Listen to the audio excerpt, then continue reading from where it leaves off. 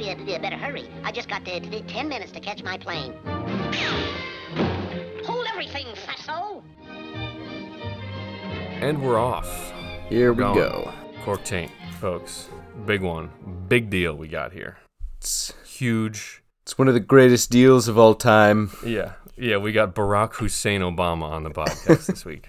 We do. The Barack Hussein Obama of Madeira. Minus the, I mean, needless violence and, there's a lot of things we can go to. But Paul, you don't have a Nobel Peace Prize, do you? No, yet. Unfortunately, not yet. Okay. But you do have a drone program, right? Was I misinformed about that? I'm not at liberty to discuss that. Well, I'm That's glad fair. to hear we're talking to a professional then, because it's a very good answer. All right, so I'm very excited. You're big. Well, I think it seems like you have quite a broad knowledge base, and we'll talk a little bit more about it. But you are like, what got you interested in Madeira specifically? Well, first off, aside from it being good. Yeah, well, first off, just a lover of wine in general, but, I love to explore. I love different things, and I love fortified wines. And early on in my wine career, living in San Francisco Bay Area, we have a lot of exposure to a lot of things. I try to go to as many events as I can. I feel like if I lived anywhere else in the country, if I could go to just one event that I get to go to, it would be amazing and I would die for it, So I'm really fortunate. So there was pre-COVID, I want to say 2018 probably is when my journey with Madeira really started, because it's, again, something that was a little elusive in the sense of, like, you don't really get to try a lot of it. And you definitely, unless you're putting down top dollar, you're not really getting to taste a lot of the fresqueras, a lot of the old vintage Madeiras, that you hear about people drinking. So I was lucky enough that in the span of about 3 months, I went to 3 different tastings. One that was just, it was basically all the Coulthard Gordon different Madeiras. And it was all different vintages, 10 years, and, you had the 5, 10, 15 years and all that. But then you had a lot of vintage. So I was able to taste through all of them. I think it was like 15 different Madeiras. And that was the first time where I was like, wow, nice. These are all different. And now I can understand why a Cercial is actually dry, and why, the Buol or the Malmsey is really sweet, because you were able to see that range. Then there was another trade tasting up in the city where they were just bringing out it was like every producer of Madeira, like all of them. So I was able to then taste, now the different styles, because some are technically a little sweeter and some are a little drier depending on the producer. So that was the next eye opener. But then I also took a food and wine pairing class at the San Francisco Wine School with Rubina Vieira, who is she is the Madeira educator. So she was in town, and I did a food and wine pairing class, and that was where all the aha moments, all the bells and whistles, everything just went off, because in my, the restaurant that I work at, Chez TJ in Mountain View, that's what we do, is a lot of wine pairings. So all of a sudden I was like, oh, I can use all of this stuff now for savory courses, not just for dessert. Yeah. And that's where everything just took off. It was mind explosion, and then it was just off to the races. So... And then I found out that they started doing this Madeira educator course, and I was in the second class right before COVID, and became North America's and the USA's first and only, I think there's might be one now, certified Madeira wine educator. And so that's that. That's sick, man. Oh, this is terrible. The fact that you have certifications means you might not be eligible to be on the rest of this podcast, because we're deeply committed to having no idea what we're talking about. Oh, don't worry, man. It's gonna be a fun journey regardless of which. So, I'll tell you one thing. I am definitely not a pretentious wine person. There's all the great wines out there, and there's all great journeys to go on. That's one thing I actually said to people during COVID was like, we might not be able to travel right now, but we can travel with our glass. And that's what I would do every night, is to travel to a different country, a different place, and learn about it. So. Nice. Yeah. When I travel with my glass, I typically bring a broken bottle onto the bus and say I'm not going to pay a fare. And I get around pretty easy with that trick. Tom has been carrying around the same brown paper bag of certain dimensions for many years. Yeah. No, it's funny because not a lot of people who come onto this, but we assume a lot of people who come onto this don't want to give their names, because it's called cork taint, and like it's But so yeah, if you want to plug anything or give your credentials, I'll Paul the Wine Guy, right? That's your Instagram. Yeah, that is my Instagram handle, Paul the Wine Guy. My official name is Paul Carias. Again, I'm the wine and beverage director, also GM for restaurant Chez TJ in Mountain View, which is a Michelin-rated restaurant. And other than that, I'm the certified Madeira wine educator. I'm a certified sommelier through the Quartermaster Somms. I'm a sherry specialist. Working on advanced right now. Working on certified wine specialist, and then going for port educator and sherry educator within this next year. Damn. So hell yeah, there's a lot going on. Yeah, yeah, because I really want the trifecta of fortified wines. Last year I spoke at SomCon with Eric Segelbaum and taught the whole Madeira course. It was completely sold out, and it was a fun thing. So I want to have the trifecta so I can start going around to more of these conferences and speaking, teach about people. Because that's the thing, not only about Madeira, one of it being elusive, but all wines in general, is always that thing about, it's that fear factor, the fear of the unknown. And that's why people get so comfortable being like, I just want a Cabernet or I just want a Chardonnay. It's the fear factor. Right. It's like, so the more we talk about it, the more we demystify it, make people a little bit more friendly with it. I mean, because that's the thing. It's like, you guys are missing out on so much amazing wine in the world. We need to reboot. Totally, we need to get Joe Rogan off of whatever he's doing now and reboot Fear Factor, but it's all wines people haven't tried before. Oh, that's actually not a bad idea. Yeah. Do our best to save Joe Rogan's soul. No, we should convince Joe Rogan to do that, to leave his podcast, and then we'll just slowly slip into we'll just become him, basically.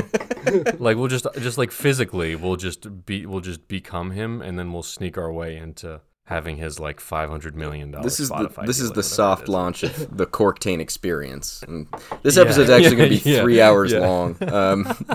Yeah. You don't happen to have any like pre-rolled joints with you, so we can all just get stupidly high, do you? No, now you're speaking my language. Elon Musk is actually coming on next.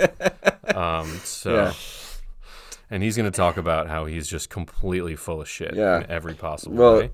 That, I mean, not to derail everything too far, but it'd be very fun to have an interview with him about South African wine and the first fully automated winery in the world. And just like that would be self-driving tractors. Honestly, if we like pitch that to him, he might be like irrational enough to be like, yeah, I'll do that.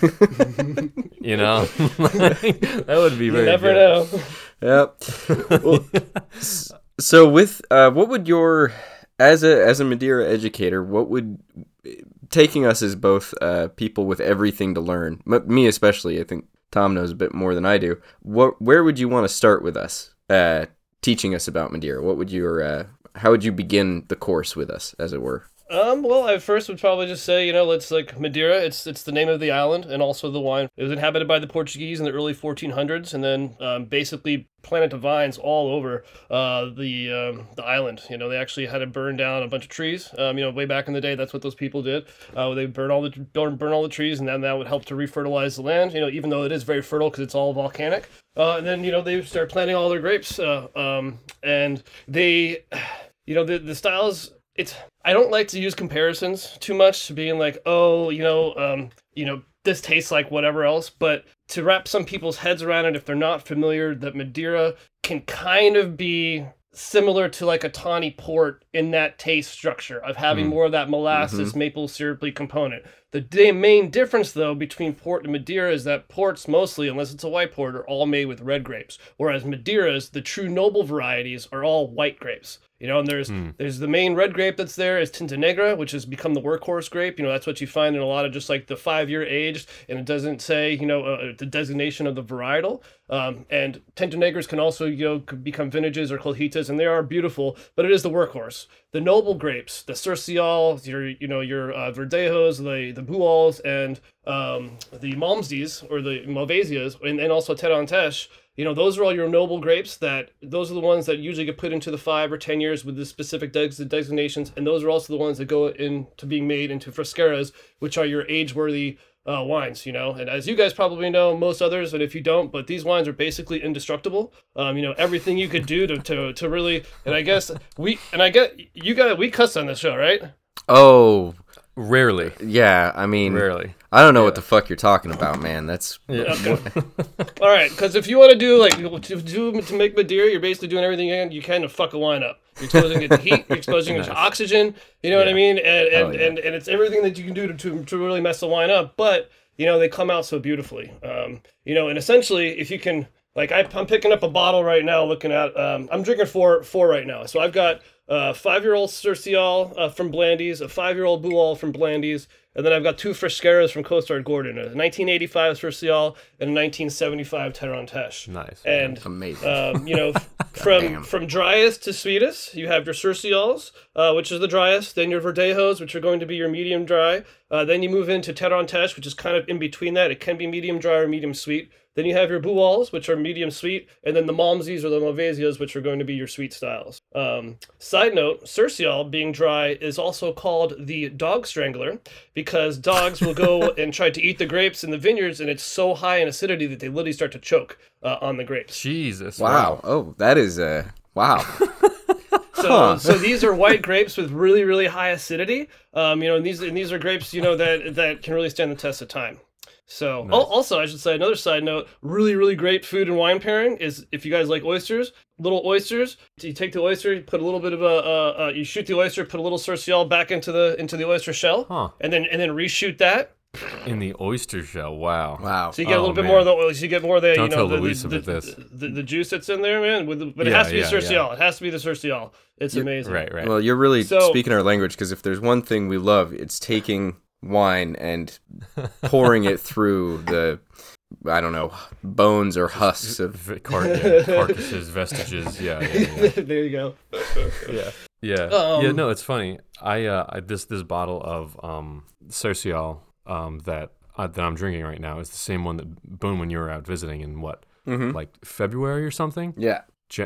Yeah, I think that it's just been open in my fridge, and I'll check it on every now and then. I'm like, nope, this is still completely, perfectly, absolutely delicious. And it kind of reminds me of like certain spirits where someone's like, you're like, oh, like thinking about like somebody spending like $100 on a bottle of wine versus like $100 on a bottle of like whiskey or something. And it still seems like I'm paying $100 for a bottle of this thing. But like the wine, it's like you're going to open it once and then it's not going to be very good. It's not going to be good for that long. But like $100 for a bottle of like whiskey or whatever it's still a lot of money to put down, but it's like you can drink that for years and years and years and years and years and years. Yep.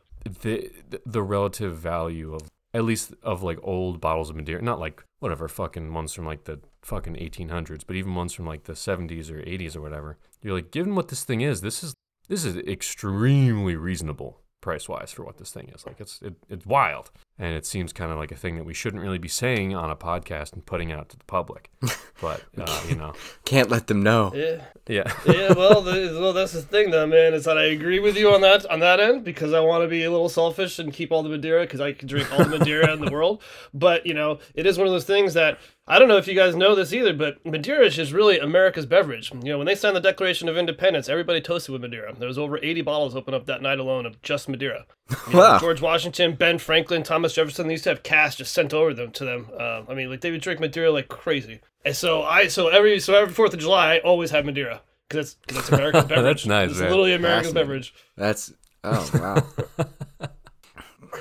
Yeah. All right, so you want a little history lesson, just real quick? Won't be too overly involved, but so I'm this is the best way that I like to explain it, at least when I'm at the restaurant too. I take a bottle and I can either look at the bottle or point it at somebody to use it as a reference point and say, if you can loosely picture this being the west coast of Africa, just above you have Portugal, and then all the way out coming towards you. So if you look towards the northwest, essentially of where the tip of Africa would be, or to the west of Portugal itself, about 400 or so miles from either coast, and that's where the island of Madeira lies. Okay, and then back in the day, winemakers would make wine. They put those wines in barrels and then set them at the bottom of ships to help with the ballasting. And then those ships would depart on a journey, usually heading down the west coast of Africa, passing through the equator, coming around to the eastern part, passing through the equator, and then making the journey back again. So passing through the equator 4 times would essentially cook the wine. Movement inside the barrels would add oxygen, so these wines also became oxidized. When they returned back to the island, the winemakers would revisit tasting them, felt they tasted older and better, therefore they could essentially charge more money. And that's kind of how Madeira was born.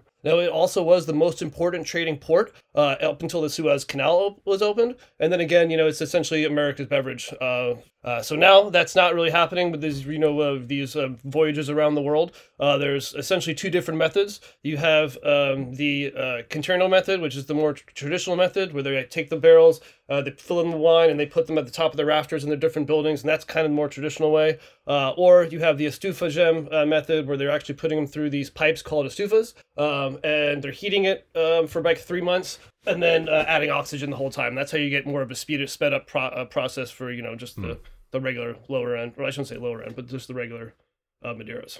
So. Man, Gotcha. I'd be sort of terrified Damn. to walk into a building with just a bunch of barrels of wine up in the rafters. That's And the rafters, yeah. Oh, Yeah. it smells so good though. Yeah, man, I bet. Wait, Boone, what are you drinking? so. I have the Broadbent 5-year reserve, Nice. and Love I'm Nice. What's that like?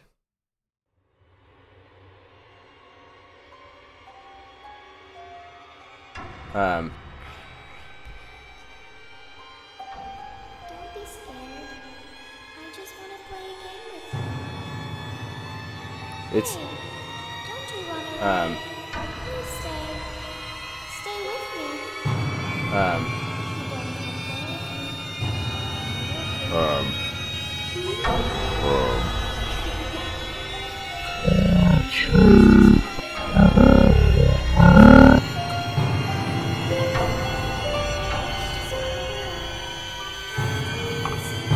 sorry, I was tasting it again to add a dramatic pause there. I'll edit it to make it extra long. Oh, And perfect. put in Yeah. some sort of spooky music in there. So the well, I don't know Paul, in the terminology you were using, I don't see any of those terms on this particular bottle, or I can't figure out what I should have looked it up to figure out what it was in the terminology. Like production and stuff for it? Yeah. You mean so, the grape varietal? No, the different designations of sweetness that you just went through. Mm-hmm. Which You didn't hear me? Well, no, I heard you. I was saying I don't know what this one is in that lineup. So most likely, if the 5-year reserve is most likely going to be a Tinta Negra. Okay. And I'm gonna say that's probably on the medium sweeter side. Yeah, well, it definitely has some sweetness to it. Not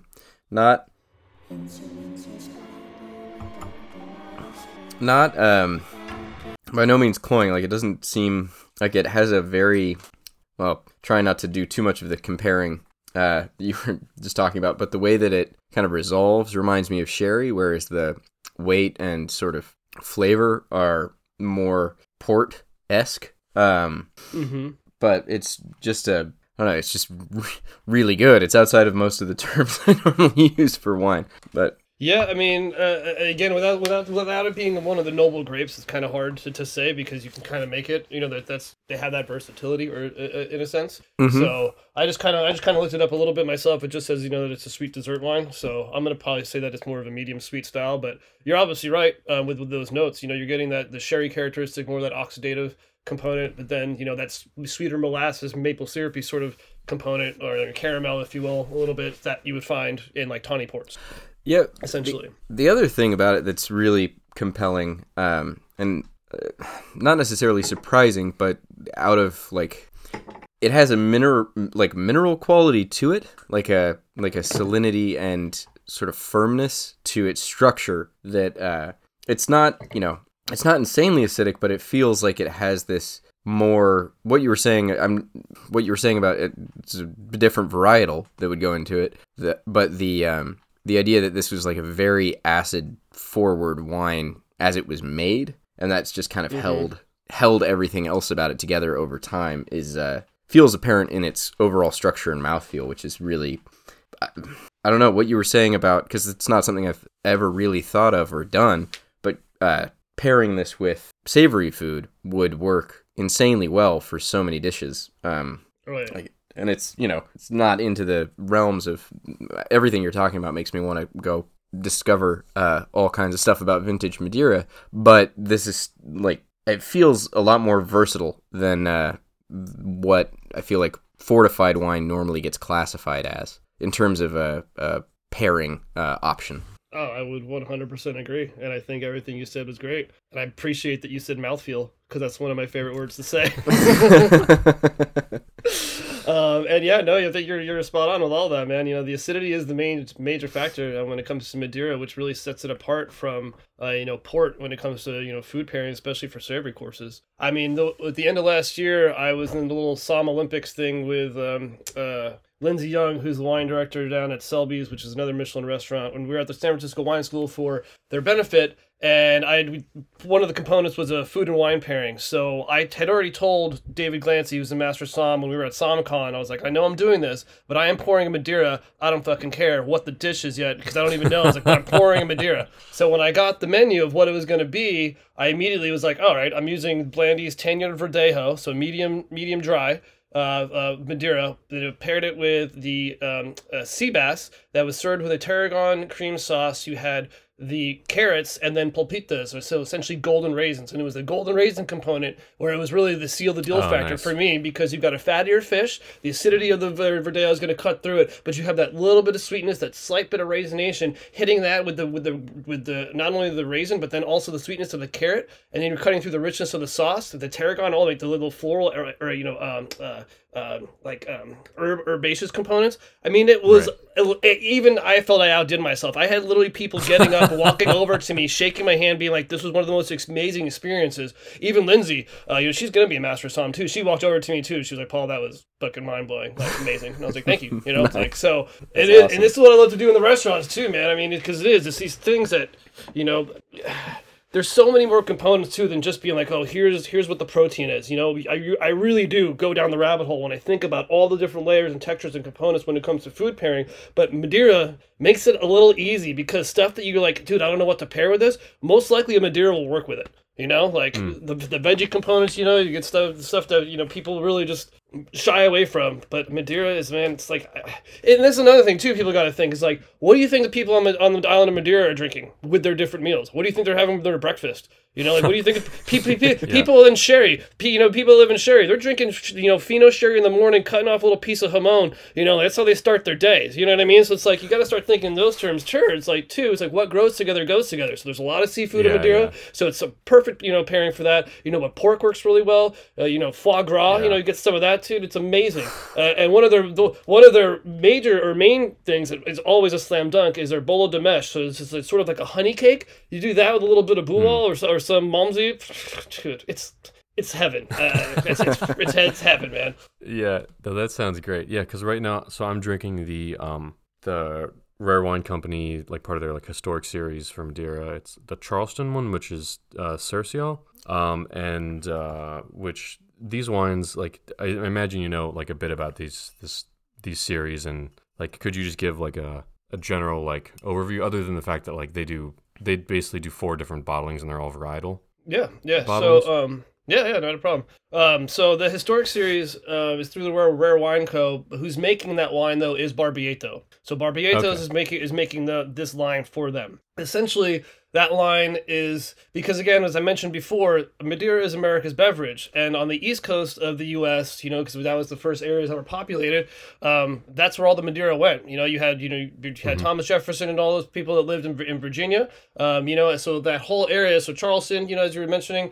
South Carolina, you've got the Boston one, which I think is the Boual. I'm forgetting the other ones off the top of my head, but essentially these were made for the people in those regions, because those are the specific style of that particular varietal that they liked. So the Boston Boual is a little bit sweeter than you might find. I think the Cercial, I haven't had these ones in a while, but essentially they were tailored to those people's tastes, essentially. Interesting. Okay, cool. Is what the historic series is really all about. Nice. Yeah, they're all. I don't think I've had all of them, but I've had at least 3 of them, and they're all very good. And like the Cercial, and you said it's like the driest out of the 4 typically. Correct. Is that just like so one of the questions with that, like, is that just due to like sugar content? Like what are they making like a winemaking decision stylistically to keep it within bounds by cutting it off at a certain like RS point, or like when they choose to fortify it, or like why are the 4 of them that way? Great question. And I don't want to 100% misrepresent, but just off of memory right now is that because these are the varietal specific, those grapes, those are just how those grapes react, or those are how those grapes just become. The Cercial grape is never going to be, you're never going to reach the high sugar content, at least not from my, at least not from my understanding. So that's why that one is always going to be served, or is always going to be, made drier. But it is because there's more acidity, I guess, than to actual sugars in the grape itself. Right. I don't okay, know. so it's not I don't know if I'm 100% answering this question properly. No. I guess that makes sense. It would sort of be like if you could pick like 4 red grapes, like all the way on the right would be like, or like I guess like the sweetest you would say with the highest sugar, capability would be like Zinfandel or something, and all the way on the left would be like, I don't know, like Trousseau or something that's like super light bodied, kind of to that extent. Is that sort of like a fair sort of? I mean, obviously very different, but in terms of like ripening and sugar capabilities, I guess that would be a fair assumption. I would say that's a fair assumption to say that. And also too, the island is really different because it's an island that actually sits horizontal, which is all is unique, but basically there's this mountain that just goes right through the middle of it. So everything that's on the north side just gets battered and just hit with rain, and it's cold because it's all the Atlantic, and everything's just getting like gnarly blasted. But then on the southern part of the island, where Funchal is, like the major city, because it has the rain shadow effect coming from the north part of the island, it's like actually a lot drier.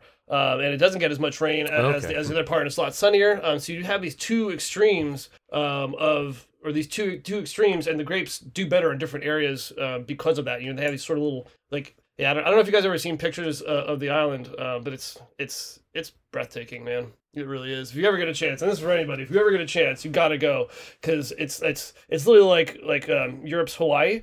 And I had done a lot of reading about people that back in the day, like they would go to Madeira, for ailments, for whatever, joints hurting or breathing problems or whatever else. Like it's a subtropical island, man. It's beautiful. I remember waking up when I was there, it'd be like 6 o'clock in the morning, and you're just getting like the sun's barely coming up, but you're just getting all this warm breezes coming off the ocean, from northern Africa. And I mean, it just livens everything up, man. Oh my God, it's amazing.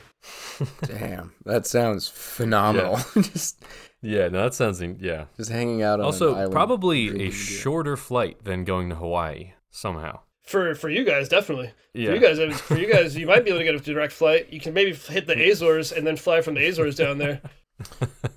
Oh man, so the Cercial, like it's not like bone dry. Like it's got some RS on it, but correct.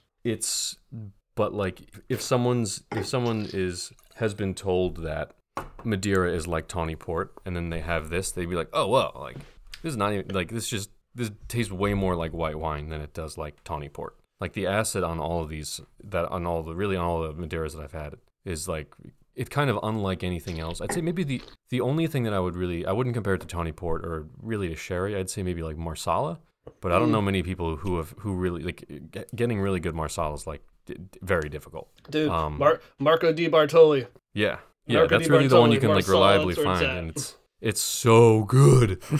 And but yeah, like, do you think that would be fair to say like that's kind of the closest? And yes, for at least for quality Marsala, yes. But I was still going to say that that Madeiras just have more of that nerve and tension.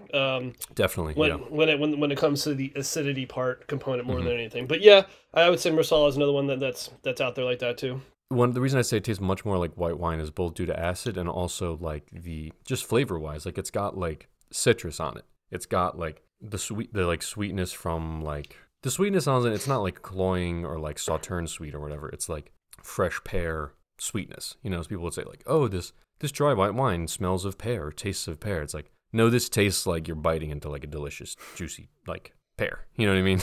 Like it has sort of that level. What kind of pear? I would say probably a Bartlett. Yeah. Okay, I always get it confused. What's the Bosque? What's the green one? Anjou? Sort of squatter green one. Is that? I think that's the Bosque. I don't know. Whatever. Not the brown one. That's Bartlett, right? Oh, mine is making me think of a Bartlett pear.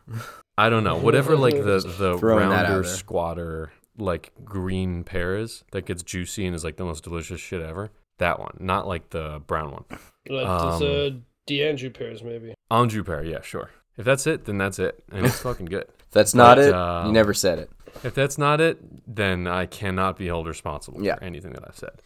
But it's really good. It's not like I could totally see this with when you said the oyster thing, and I was like, holy shit, like yeah, that would be really good. And it's not something that I would typically, because I don't typically like to put anything on oysters. I like the oysters for like the purity of like what it is. Oh no, 100%. And so yeah, man, I'm excited to, if anything, put like maybe like one drop of Cercial on the oyster, and then do a shooter, and then top it off with a little more There you empty go. shell. But I'm gonna try that next time. So Yeah. that's good. What were you gonna say, Boone? Well, I was gonna ask about the fortification process and like when that, like if there's much difference between how Madeira is fortified compared to sherry and port, or and not that I know a huge amount about the practice with both of those, but just what the timing is and sort of the history of that practice.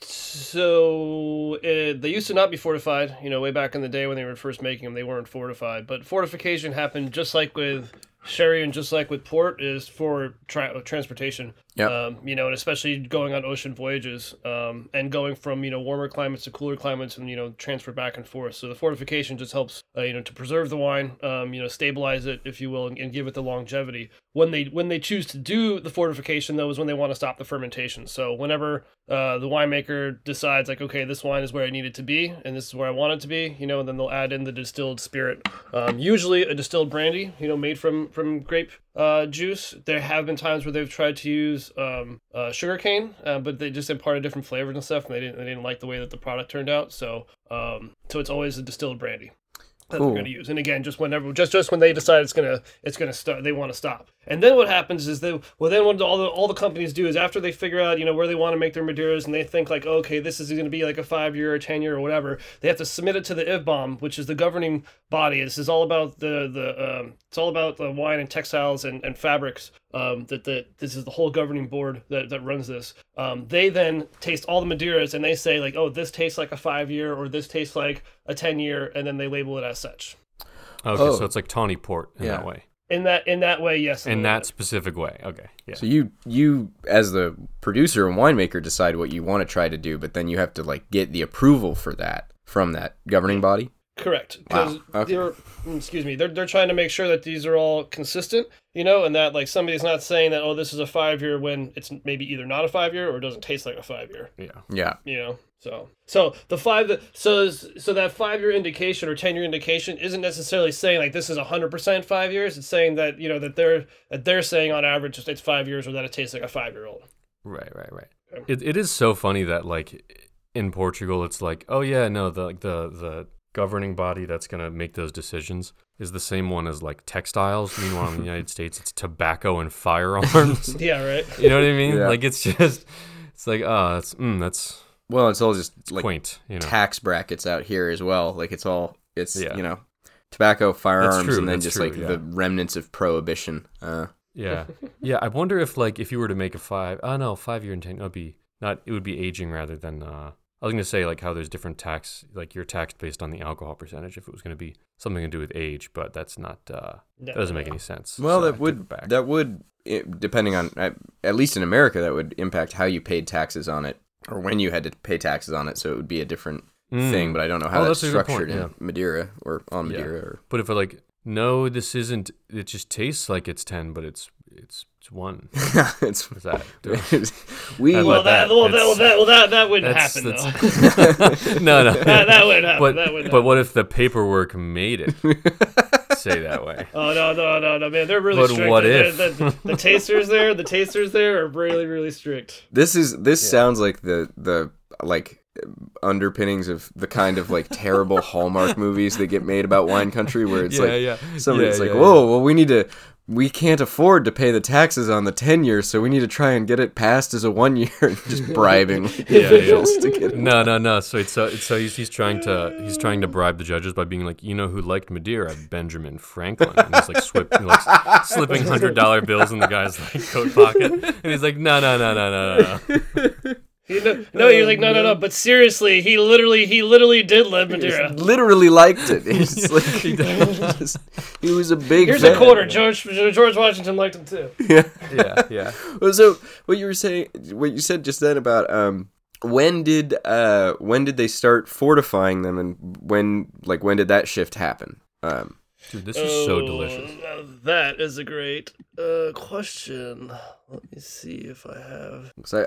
And also, we can edit anything out. Oh, yeah. So you can literally Google it right now, tell us the answer, and it will seem like you knew it just off the top of your I head. already have a timestamp that I have to give Tom because my cat was eating too close to the microphone, which has been a problem before.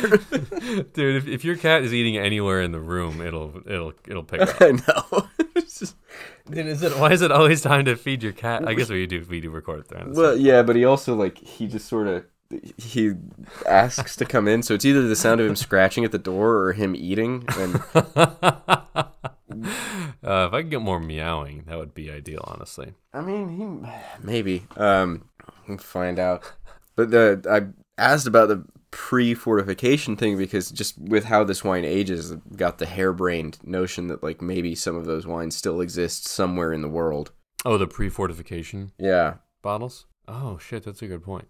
Which, as opposed to the Hallmark movie idea, Yeah. this is the National Treasure Nick Cage vehicle. Mm-hmm. He's trying to find the Founding Fathers' bottles of Madeira. Yes. And the whole Thomas Jefferson's bottles of wine thing. Yeah. Christie's naturally has to get brought up. Yeah. There's a whole big scene where they steal it from an auction. Yeah. And it's just saying, I'm gonna steal Thomas Jefferson's wine cellar. There's a secret message in one of his bottles of Madeira, so we have to drink all of them until we find it. Yeah, he just starts holding the empty bottles up to his eyes, being like, I think it's an ocular device. It's like, nope, you're just hammered off of Madeira. That's all that is. It's like, no, National Treasure I think there's a 3 message on the Madeira inside of the goggles. bottles. Yeah. just constructing there are several bottles that he has to drink, and then he can put them together to make a telescope that he can look through. It was designed by Benjamin Franklin. Yeah. So actually, just speaking about all that, this is actually fun because I'm looking back right now at my timeline of things. So I'm trying to find that answer of when the fortification happened. But this reminds me now, in 1663, Madeira and the Azores were exempted from the Navigation Act of 1660.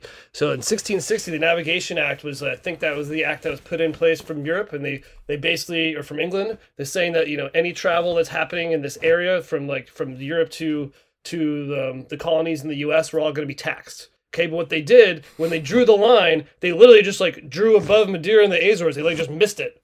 So the Madeira and the Azores were exempted from this act, meaning that getting the wines to or from there and all that stuff, they weren't being taxed. So they were able to get. That was another huge reason why Madeira started taking off too, is because they were able. They were able to bring, there was so many British traders that were in the colonial markets. They were able to bring, everything back and forth. Damn, that is the one time the fucking England was looking out for the U.S. Yeah, but it's you know what? We're just gonna make this line. In line with that, they also 19 Crimes the Martha Stewart crossover should have been a Madeira. Wow, that's a good call. All right, 1753 is when the fortification process started. Nice. Oh, so it really lined up right with the Founding Fathers wanting to get, the framers wanting to get extra wasted. It's just pretty much, yeah. Nice. Yeah, because in the 1750s is when it started becoming really fashionable in Britain. Wow. And that's when port and all that and everything else is taken off too. Man, that is one of those. Does anyone still make an unfortified Madeiras? There are some still Madeiras, but they're made just like normal wine. It's not like they make the processed Madeira and they switch it out or something. So there is some still wine there, but the vineyards have been decreasing in size because the producers. There's only one producer, and that's Henriques that actually owns their own vineyards. Like literally, they are the only ones that own it, and they own a good amount of Tesh. So this is a producer that you can find the most amount of Tesh. They also make a 20-year Tesh, which is amazing, but it's like not cheap. But otherwise, That's fair. Otherwise, It's all approximately these expensive. it is very expensive. But so what the producers do is basically just buy grapes from like little families. So like basically everybody on the island has like a little plot. And I remember when I was driving by, you're going along this high curve, and there's one vine planted, and they were telling us like that one vine will get cultivated for grapes. So there is not a lot of room on the island, and they're planting more sugarcane and a lot more bananas and other crops right now. Oh, wow. that's why especially these noble varieties are so important to collect or hold on to, because there's not going to be a whole lot of them available. And the Tinta Negra is, it produces more, the yields are higher, which is why they use it as the workhorse now. But I mean, these are going to become more and more elusive. Wow. So yeah. Well, it's also making me think that based on what you were saying earlier, just buying the still wine from the producer that's making that, and then just opening the bottle, putting the cork back in, and driving it around in the trunk of your car for several months to sort of like simulate the process. You never know. I'm just getting pulled over and it's like, sir, why do you have an open bottle of wine just rolling around the back floor of your car? It's an experiment, officer. I thought you loved the Constitution. Yeah, I'm doing it for America. I'm doing this for Thomas Jefferson. Officer, have you seen National Treasure? Let me just say. Wait, so Paul, I got a question. So, do Madeiras? So I've heard like a lot of spirit people say that spirits do not age in bottle except for like chartreuse. And I've heard other spirits people say, people who are like spirits people who are like no, they do. Spirits do age in bottle. Like if you get really old bottles, they're really, really, really, really good. And so does Madeira, so I don't know how to feel about that. People who are psychos are like, I'm more inclined to believe because like they're crazy, But like with Madeira, is there any sort of like a bottle, let's say a bottle like whatever, like 1900 fucking, I don't know, or something. When that was produced or whatever, like, and let's say it was put in bottle in the 50s or something, does that taste appreciably, and it has not been opened, does that taste appreciably different than it did, like, if you open it now versus then? And do people age it with those really old bottlings? Is it ever, like, held in a cask for a super long time? Like, can you please explain to us, like, aged Madeira? Sure. And that's a great question. So when it comes to aged Madeira, so first off, I should say, for a vintage Madeira, you call it a fresquera. Okay, so it's fresquera Madeira is a traditional, meaning that it spent the correct amount of time. And I should say, fresquera Madeira is the only wine made in the world that people in the U.S., at least, being that their current drinking age is 21 years of age, that they cannot drink their birth year on their 21st birthday, because by law, it has to spend minimum 20 years in barrel and minimum 1 year in bottle before it can be released. So meaning that you can't drink it because it wouldn't be released yet. Son of a bitch. I know, right? Damn it. So that all being said, the most of the time they're going to spend time in barrel for a while until they release it. And they can spend in barrel for 20, 30, 40, 50, 60 years if they wanted to before they feel that it's ready. What they can also do is make a colheita Madeira, meaning that they're going to release it prior to being the 20 years in barrel and then a year in bottle. So, you could find that you have I don't know, let's see, what year is 2023? So maybe you could have like a colheita 2015 or something like that, that they've gone ahead and released, or a colheita 2010. So they're basically like that when it comes to like port, they're releasing it's like a baby vintage. So they're releasing it that way, and then they're going to go ahead and make the Fresquera the actual vintage and release that. So what I'm drinking on right now, my two vintage ones of Fresqueras, is the 75 Tesh, so a medium rich. And this was, in 1975, bottled in 2020. Damn. So it's been 45 years in barrel and cask before being released. And the Cercial 1985 was bottled in 2018. Wow. So, nice. That is. To answer the question though, I think that people may disagree with me, but I feel that there, even though the fortification has stopped, I mean, we all know too that, unfortified wines continue to age. I do feel, because I've had so many different ones, that, I mean, there is a difference.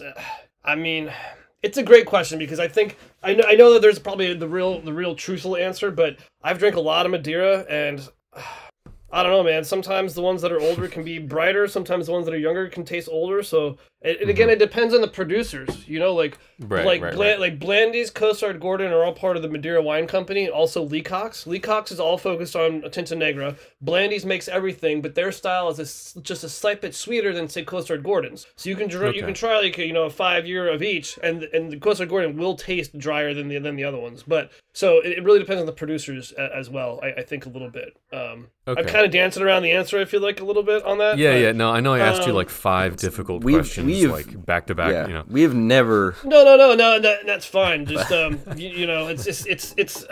I mean, you're really getting the more of the complexities are coming from the wood and everything that it's been sitting in, and just letting it sit there. So once it's, I personally feel there's a slight bit more, that you can get. Like, if I keep a 6-pack of, say, the 75 Tarantesh, and one that I try right now and another one that I try in 20 years, I feel it will be a little different. Like it has to. Mm-hmm. Like yeah.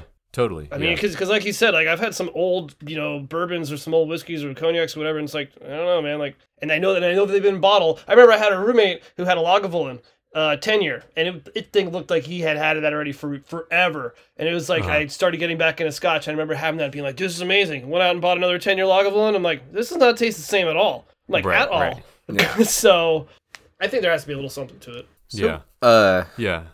I was just. We've never been upset with a guest answering "it depends," because that's Yeah. sort of the most common phrase in wine. It depends. That's true. The other thing you just brought up that I was going to ask about, what kind of barrels are mostly being used on Madeira? Ooh, great question. I think it's all American oak. Pretty sure it's all American. That's fascinating. Oh, that would make sense, actually. Yeah, I'm pretty sure it's all American, because they it's a little, the grains on American oak are a little bit wider. They're not as tight as French oak, so they can have more breathability. So essentially getting that oxygen in there. Yeah. And trade-wise, it also makes sense, too. Yeah, it'd be a great tagline. Just using American oak since before America was a thing, which probably wasn't the case, but... Right, exactly right. I'm trying to... I'm pretty sure... Are there any... Okay, so I have a couple questions. I gotta write these down. Most Madeiras, there's no, like, again, I'm probably just stuck in, like, the sherry mode. There's nobody does stuff in, like... I mean, not nobody, but it's not common to do... like Solera stuff, right? Like it's very much like it's a wine, it's not a sherry. Correct. Is that like the idea that should be drilled into people's heads? Correct. Okay. And then with super old bottles, like so I know for like red wine, like old, Bordeaux's and Burgundies and stuff, counterfeiting wines is like pretty easy. You just got to get the bottle and a cork. You know what I mean? Mm-hmm. Like sparkling wines, counterfeiting is way harder. And, like, people really don't, not that people don't do it, but people don't really do it that often because it's so much more difficult. And it's like, you can't really do it. I could see people thinking that, because I buy a bunch of stuff from auction, so I'll see a bunch of stuff like 1885 Madeira, and it's like, I could see people, like, you just get an old-ass bottle that's authentic, and then you can put just some other Madeira in there. Like, not like fucking anything. You don't just go to the fucking store and buy, anything. But I feel like it would be easier to counterfeit, like I guess fortified, like very old fortified stuff. Do you ever like run into that kind of stuff if you're trying to source old bottles for a restaurant or for anything else? I have it as far as those are concerned, because I'm going through distributors more than not for the restaurant. I personally, I buy a lot of bottles off auction. And I mean, again, that all depends. I think if you know your auction house and everything, it kind of comes down onto them to make sure that the authenticity of the product that they're trying to, be the middleman for. should at least take some sort of accountability if that were to happen. Totally. But Yeah. I haven't heard of that much happening, especially since I don't know if you guys ever watched that movie Sour Grapes. It's all about that dude Rudy who you counterfeited all those wines. Yeah. So especially since that guy is no longer doing that, I haven't really heard much of a lot of counterfeiting, at least not personally, and not of Madeiras, and I haven't experienced any. Gotcha. Because it's also something kind of hard to do. I mean, I know. Oh crap! What's the winery up in Napa that makes Madeira? Oh my god, I'm totally drawing a blank right now. Oh, I have to Google this. Parmesan. So the winery up in Napa, Visa Tui, they make a Madeira. I don't really know a whole lot about it, but I know that they do make a Madeira. And just how it was in port. Or people who make like a California port, they were kind of grandfathered in because, port's a designated area. Madeira is now as well, just like champagne and stuff. So the Visa Tui makes a Madeira. I think Paul Masson, for like a lower end brand, I think they may make like a Madeira. Oh, really? Amazing. Oh my God. Well, maybe more for like cooking. That's a good but there are those. So, I mean, you might be able to get some Parmesan and throw it in one of the other bottles and maybe pawn it off to a friend. Yeah. The Parmesan that should be just super valuable stuff. It's the chance that you'd have one of Orson Welles' own bottles. Yeah. That'd be so good. Man, okay, so I got a couple more questions. One of which is going to be about, like, how should people, like, get into it? What's a good place to start? And then I want to ask you, like, where to source it, blah, blah, blah. And then I also want to ask you about the specific wines that you're drinking and what you think about them and all that kind of stuff. So whichever one you want to start with. What was the first question? Like, how should people, like, get into it? Like, what should they, if they're like, listen to this, they're like, I would like to start drinking Madeira, but I don't know what to get. What should I get to kind of understand it or start to grasp it or whatever? Sure. So I think, and obviously wine learning, the journey, education, and just discovering things isn't always cheap. So what I would say is to first maybe just get a starter point. I have, again, being in the Bay Area, it's a little different. I would say your super high end, or at least your very fine liquor stores or wine shops, not Bevmo and not Total Wines. I've even gone there and I've even asked them, and they have like cooking stuff. They don't have the old vintages. They don't even have like 5 or 10 years, or at least not the ones that I've been to. So I haven't found those to be a good resource. I have a couple of like little bottle shops that carry some great things. And at the end of the day, the more that you as the consumer tell these bottle shop owners or tell your stores, hey, this is the product I'm looking for, this is what I want, the more they hear it, the more likely they're going to go ahead and order it then so that they can sell it to you. So that's one thing. It's always getting the people's ears about it. But personally, I think the best way to do it is kind of the same way that I discovered it. Was like, either get invited to something where you got a full lineup, or you're going to have to make the investment. Because remember, that's what it is an investment. And just buy all 4 varietals. Pick one producer, and if you can get all 4 of the 10 years or all 4 of the 5 years, and then just be like, okay, here's my Cercial, here's my Verdeo, here's my Buol, and here's this one, from driest to sweetest. And then just taste them all. Then taste them again. And then you'll start to realize or recognize the differences. Then you'll start to realize, ooh, maybe I like this, maybe I like a sweeter style. When I first started getting a Madeira, I love the Buols. I love the medium sweet styles. I still love Buols, but I tend to find myself going more for Verdeos and Cercials lately. And then I always love Terantesh. Like, I just always love it no matter what. So, and I do like Malvasias or Malmsies, but it's usually, for me, that is definitely more of a dessert style of wine because it is so sweet. But it isn't until you do that lineup where you're like, oh, okay. Because if you taste the Buol one time, you're like, oh, this is sweet. And then you taste the Verdeo, even a week later, you're going to be like, oh, this tastes kind of sweet too. You're not going to have that. You're not going to have the reference point, And the only reason why I get the reference is because I drink or I try this stuff fairly regularly, so, and then that is, that's just the hard thing, is just having exposure and then having the repetition, so that would be at least where I would suggest, is if you can go and afford, and these 5-year blandies, I think were like $25 each, and don't get me wrong, 5 years are fine, but I don't feel like I start to get the complexity until I hit at least a 10-year or later, because especially like tasting these 5 years right now next to these vintage, especially like the Cercial 5-year versus the 85 Cercial. You're like, dude, it's leaps and bounds different. I mean, you're getting a Totally, Cercial yeah, higher yeah. acidity, but like nutty characteristics and just like this density, and you're just like, oh, like if you were to sit these down blind in front of somebody, if you couldn't tell that one is extremely more complex, and then everything else than the 5-year, I mean, you'd be hard not to. You'd be like, dude, this is like night and day. Right. So I think that's kind of just the thing, is again, don't be scared and just go for it and try them all, Totally, yeah. No, that's a good point. I think like because it is so like it's funny because the last guest we had on was the Lewis Kopman from GK Selections, who's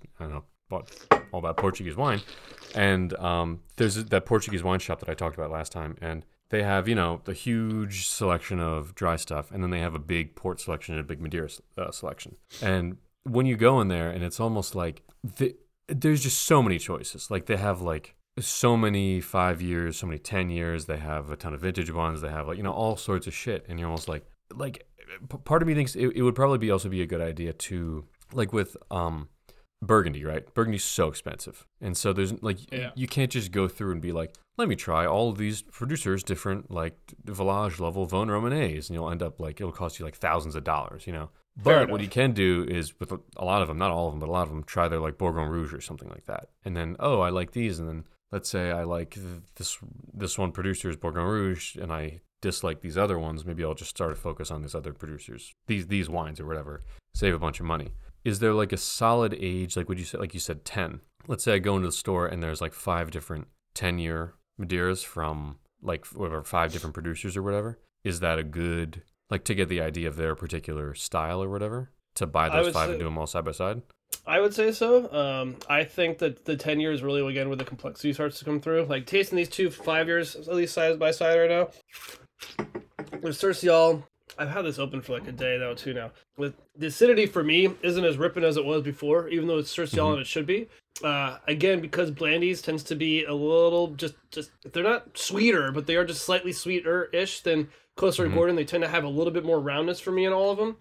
And I think, and because of that, I can understand that that's their style. It's nice and bright and everything, but it isn't like layered and textured. Now their 5-year Boulal, on the other hand, which is the medium rich style, a little bit more weight and density to it. I get more expressiveness on the palate as far as the fruit characteristic, the floral notes, and that, just that underlying bit of again, that's sort of like just molasses maple syrup. But now I'm also getting like a little tobacco note on the back end, like rich, dense chocolate, which is really fun. Now compare that with these other ones.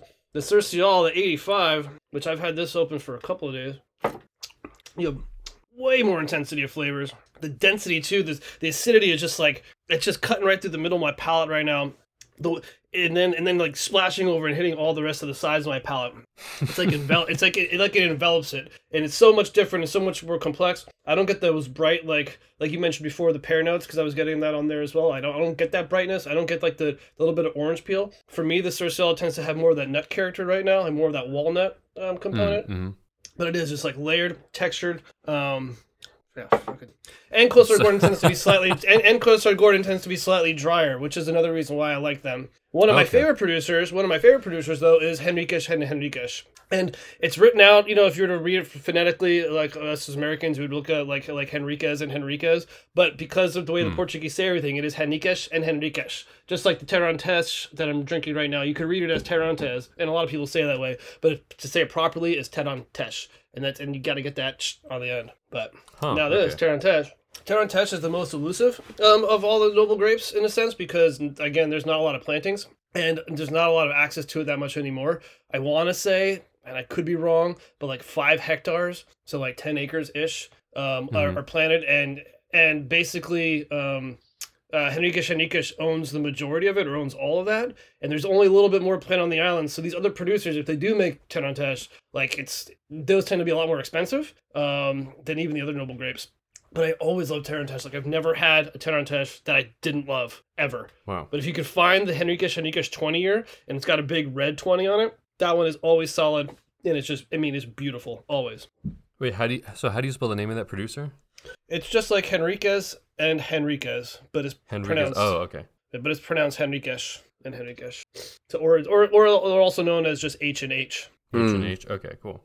And they also make a 50-year one. I think it's a 50-year Tarantesh. Damn. They make a 50-year one, though. And that one's super elusive. I've only had that, I think, once on the island. Huh. Oh. Yeah, that thing's fire, though. Damn, all right, I got to keep an eye out for this. So how is that? How is Tarantez different than the other 4?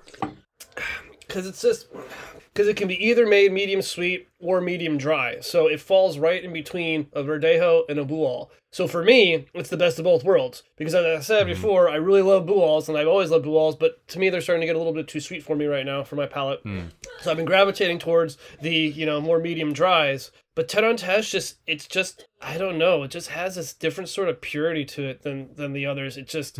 Every time you taste it, or I should say not every time, 9 times out of 10 when it's like put in a flight, most of the other people, I always experience them being like, whoa, or like, oh, this is my favorite, or this, it's just, I don't know, it just always sets itself apart.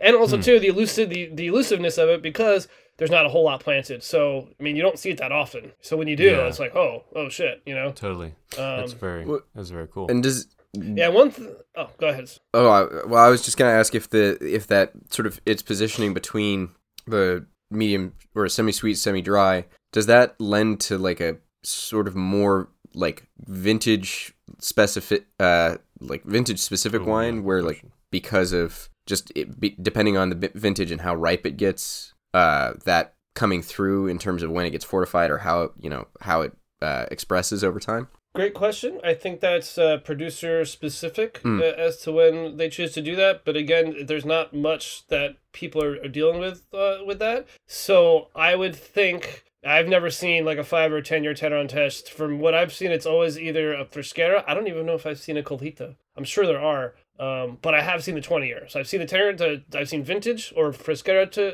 Taranteshes, and I've seen the 20-year. But I've never seen like a Colhita. They may exist, and then I've never seen it made into something like a 5 or 10 or 15 because there's not a whole lot planted. So they want to preserve that, like then they can charge a lot more money for that. Right. Okay. Does that answer your question? I think insofar as there would be an answer to it, I would be very interested to try. But it sounds like there aren't a whole lot of different producers to try it from. But I'd be wow. Now I just want to go to Madeira and try to convince sugarcane farmers to let people plant more of that. All right, 100%, man. So I actually, I just got invited to go back to Madeira in September by the Blandies. We're going to be doing like night harvesting and all this stuff and going around with all the locals and shit and like fucking whole bunch of shit. I don't even know. It's going to be awesome. I'm so excited to go back. That's crazy, That's dude. awesome. I'm so excited to go back. It literally, if you guys ever get a chance or anybody else out there listening, got to go to Madeira. Just the locals are so amazing. Like, I mean, I forget, but there's like this little troupe of like just older people. They're just coming around with like an accordion and they're just singing all these different songs and stuff, and just everybody's having a good time. Like, the wines are all great, the food's all great. I mean, everybody's so hospitable, everybody's happy. Like, it's just like, and how can you not be when you're sipping on Madeira all day long? Like, it's fucking awesome. But it's so cool to hear of a wine region where like the majority of the grapes being grown are still being grown in a like as part of the community. Like, people are just growing the vines and then selling the grapes to people who are making the wine out of it. But there is that level of like, and it's unfortunate for like what you were talking about, that land's getting planted out to more profitable crops. But that's so cool because I can't think of another region that has its like name known on around the world that's still true of. Mm-hmm. Yeah, I would agree, man. It's a huge sense of community there. That's super cool. Huge sense of community. So islands will do that to you. Yeah. that is true too.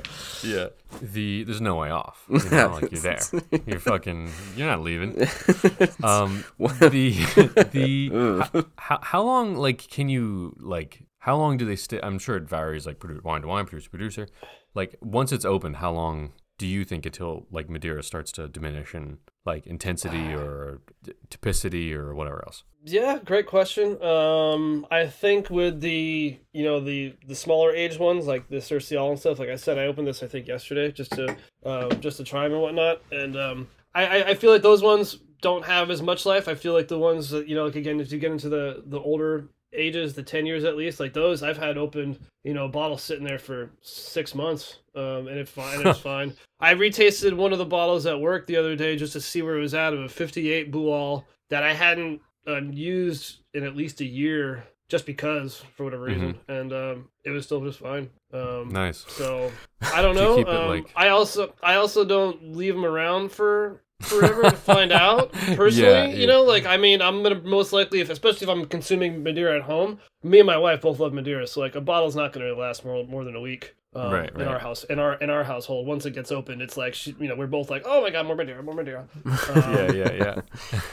So right now that I have all 4 of these open, it's going to be interesting. I'm trying to keep it away from her. But yeah, I don't know. Again, this is one of those things that is indestructible. I remember I was talking with another wine director, and she was telling me how she sold, I think it was in either like a 1900 or 1920, or maybe it was an 18 something. She sold something, but what she was going to do is to sell it, and then it's, she's gonna have the customer come back. She's like, I'm gonna pop the cork, I'm gonna decant and do all the things. I'm gonna let it sit for like a week, and then you can come back and drink it. And there's a reason because of that. Because especially with these older Madeiras, and this is fun if you ever get the opportunity to try it, or if you decide to invest again and have this experience to where buy something if you can from the 1800s or from the early 1900s. Give yourself like a little flight, and just try it all when it's opened. Take your notes or whatever, then try it again in a week, try it again in a week, and you're going to see how it will change, and how those older vintages really do take some time. I also found this out when I was drinking some tawny port, that I found out that it's like, actually you should decant these, not just for sediment, but for aeration. I'm like, really? So it was like, I think it was like a 64, whatever, I think it was a tawny port, 64 tawny port, decanted for the guy. Everybody enjoyed it that night, but there was still like an ounce or 2 left in the bottle that was just riddled with sediment. Well, I had actually, I think I had a little argon gas to it. I may have not. At a restaurant, we use an argon gas tank to preserve our BTG glasses, or wines by the glass, because it's it's basically what's in a Coravin. Essentially, though, I let it sit, I think, for at least a month or 2, and then my assistant came back in town. I was like, "Bro, you got to try this. I've been saving this for you." And we strained it out, and we retried it. And it, for me, because again, I have a really crazy memory. I remember about 90% of everything I've tasted, literally, and I can give you notes on those things. So I was like, dude, I remember how I had this when it was opened, and now being at months later, the complexity, like this thing had completely opened up and changed. And that's one thing with older wines, man. Like they're sleeping. I forget the guy's name right now. I think it's Duze or the Auduze. He's the guy on Instagram where he's known. All he does is open up those old wines. And I was just watching his whole method, and his method is to just open these old bottles and let them sit for like 4 to 6 hours before he even serves them, exposing them to that much oxygen, because that's how long it takes for these things to really open up and become alive. So that's why with these older ones, like this 85 and 75 that I'm drinking right now, like I opened these up a couple days ago, from brand new bottles, and like they've definitely changed from that little bit of oxygen, in a good way. But I've never had one actually like 100% fall off before. Totally. Yeah. I did recently, sorry, I didn't mean to cut you off. I did literally 2 weeks ago or 3 weeks ago, my wine mentor, my original mentor, was in town, and we went up to a really nice restaurant, Angler in the city, 1-star Michelin restaurant, and it came time, or towards the end of the meal, and it's like, dude, now we gotta drink Madeira. I was like, I'm the Madeira guy, like fucking, you taught me, you gave me the framework of everything, like, let's indulge. So they poured us a nice little flight. I think it was like some 70s and 80s, whatever. But then I was like, dude, they've got an 1899 in here. And he's like, oh, like, have you ever drank anything from the 1800s? He's like, no. And I'm like, well, then we have to do it. We have to buy a glass. Like, we have to. It wasn't cheap, but I'm like, this is not only like, am I wanting to present this to my mentor, but at the same time, I'm like, this is an experience. For one, we're experiencing it together, drinking something from the 1800s, and it's your first time drinking something from the 1800s. I've had a bunch, but it's also like, dude, we're drinking history right now together. Like, we're drinking something that's 100 and whatever, fucking 120 years old. Like, it's just like, it's ridiculous. Yeah, no, it's ridiculous. Sure. And that was the bottom of the bottle. And so they had kept that in the fridge. So that bottle had been open for, probably for a while, because it's not like everybody's going in there paying that much money for a couple ounces. But dude, it was so delicious. It was fucking amazing. I love the thought of being able to drink something from before World War I. That's just right. No, it's so crazy. Yeah.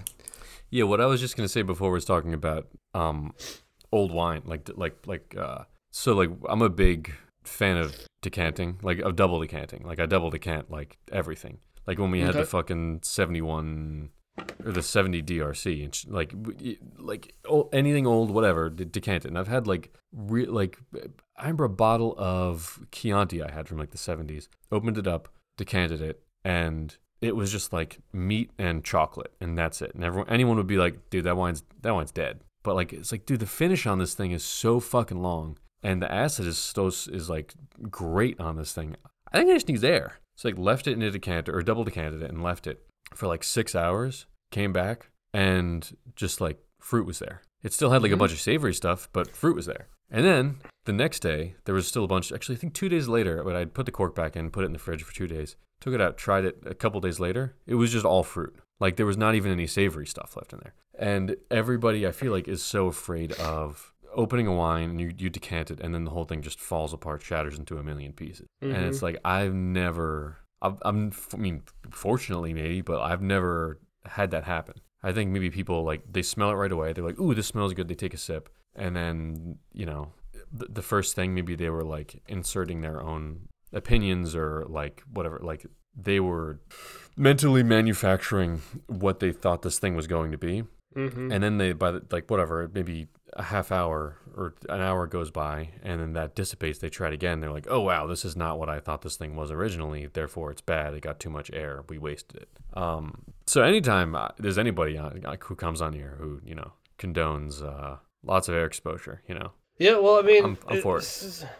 The thing is that I shouldn't say that. The majority of the people that I talk to that have that sort of mentality have had bad experiences with the bottles in the past, most likely not from quality producers, you know, and I think that's one thing that they forget. They bought some stuff at the grocery store, or they're part of a wine club and they forgot about a bottle. They've had a bottle. They also maybe haven't stored it well. You know what I mean? It could have had, you know, been exposed to weather or, you know, to heat or to sunlight, whatever it is. And then they open the bottle and they're like, oh, you know, this is off and this isn't, you know, how I remember it. So this bottle is bad. And then they begin to have a fear of drinking older wines. You know, because they don't understand older wines. You know, at the restaurant at Chez TJ, I run 3 levels of wine pairings. A nightly, which is focused on current releases and vintages. The grand, where we just turn up the volume with a whole bunch of dope stuff. And then the vintage pairing, which is just that, vintage wines. I've had to go back, I think, as far as like the 60s or the 50s. You know, but it is one of these things where you have to set it up with people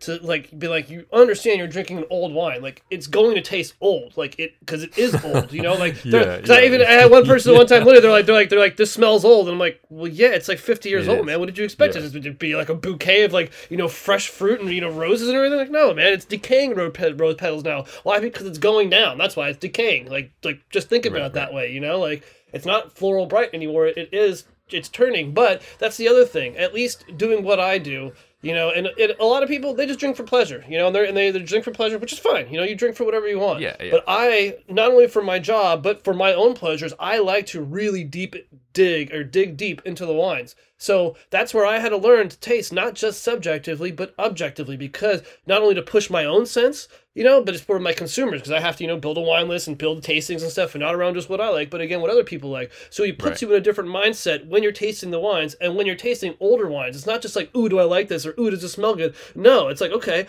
this may be a little unpleasant. Let's dig deeper. Let me go past this now. You know, like, let's dive into this wine, and it might just need more time. As you said, that wine took 6 hours or so to really start to open up, and I've had that sort of same experience, you know, especially with older Italian wines and things like that. There was one wine that I had, I want to say it was 2017, I think it was 2017. It was a 1922 vintage of Rioja. I want to say Marquise de Riscal, that a collector came in and opened, and this was 95 years old at the time. This wine, literally just over the course of the night, 6 hours later, was just better. It just kept, it was awesome when he opened it, and just got better and got better and got better. And then he started busting all these other little bottles. So I've, you know, again, I have a lot of exposure to these things, but it is, you know, after I watched that guy talking about the Dazi method, I can't pronounce his name now, but this slow oxidation, I can't say the word now either, but getting the wine, you know, into some oxygen for the extended period of time, those wines will change, you know. So your initial like, oh, this is bad, let's dump it, or let's just open another bottle. Like, yeah, open another bottle, but like, don't dismiss this for what it is. You know what, too? You can also maybe use it as a learning tool. Start to dive into it about being like, why you don't like it. and all the things you don't like. And so then when you do experience another wine like that, you have that reference point to be like, oh yeah, that's why I didn't like that, because it was like this, this, and this, whatever that may be. Totally. You know? Yeah, man. No, it's very cool shit. And damn, now I want to try some fucking really old Madeira. Yeah, we gotta get some old Madeira. I didn't. I gotta do a session with you guys when we're in person. Yes. Bust out the big shit, big guns. Oh, yeah. We'll schedule our when we start taking this on the road. We'll be scheduling our California misadventure. There you go. We should all convene on Madeira. Yeah, there you go. Yeah, that would be the ideal scenario. That's the Dude, real. if you guys can come in September for that week that I'm there, that would be. I'll fucking show you around. I'll get you guys looped in with everything. Trust me. That's Can you just go to Madeira? Like, you can just get a flight to go there. Like, Yeah. I imagine you need it's like a flight to a flight to a flight type of situation. Tax free. Well, it's either it's usually you fly to the Azores and then Madeira, or you fly to Lisbon or Porto and then Madeira. Okay. Because that's another trip I've been wanting to do, is go to the Azores. Because I haven't had much wine from theirs, but they do also make some other fortified wines there. No, they do some crazy stuff there. With their vineyards are amazing and just beautiful, bizarre. Yeah. Nice, dude. Boone, do you have any questions, or Paul? Do you have any questions for us, or anything Not else? really, man. This was enjoyable. I'd love to meet you guys in person and just fucking pop some bottles. Likewise. I think we all have very, very similar tastes and palates, you know? Definitely. Yeah. No, this was fantastic. I was really, really appreciate all your knowledge and your enthusiasm for spreading the very, very, very old news about Madeira that nobody's listened to. Yeah, right. Cool. It is. Thank you guys very much. Really appreciate this. Well, given Madeira's insanely thank you. long history with the U.S., good on you for being America's first official, United States of America's first official Madeira educator. Because it sounds like we've desperately needed one for a long time. Yeah, dude, that's historic. Thank you. Yeah. Yep. Yeah, man. Sweet. It is. Ha. Well, was there anything else do you already get all the plugs you wanted to do in, or would you like to? Oh yeah, good point. Yeah, I think so. I mean, I plugged myself in the restaurant. I don't think there's much else I need to plug right now. We plugged plenty of Madeira, so Perfect. Nice. so Man. yeah, no, Cool. yeah, great. All right.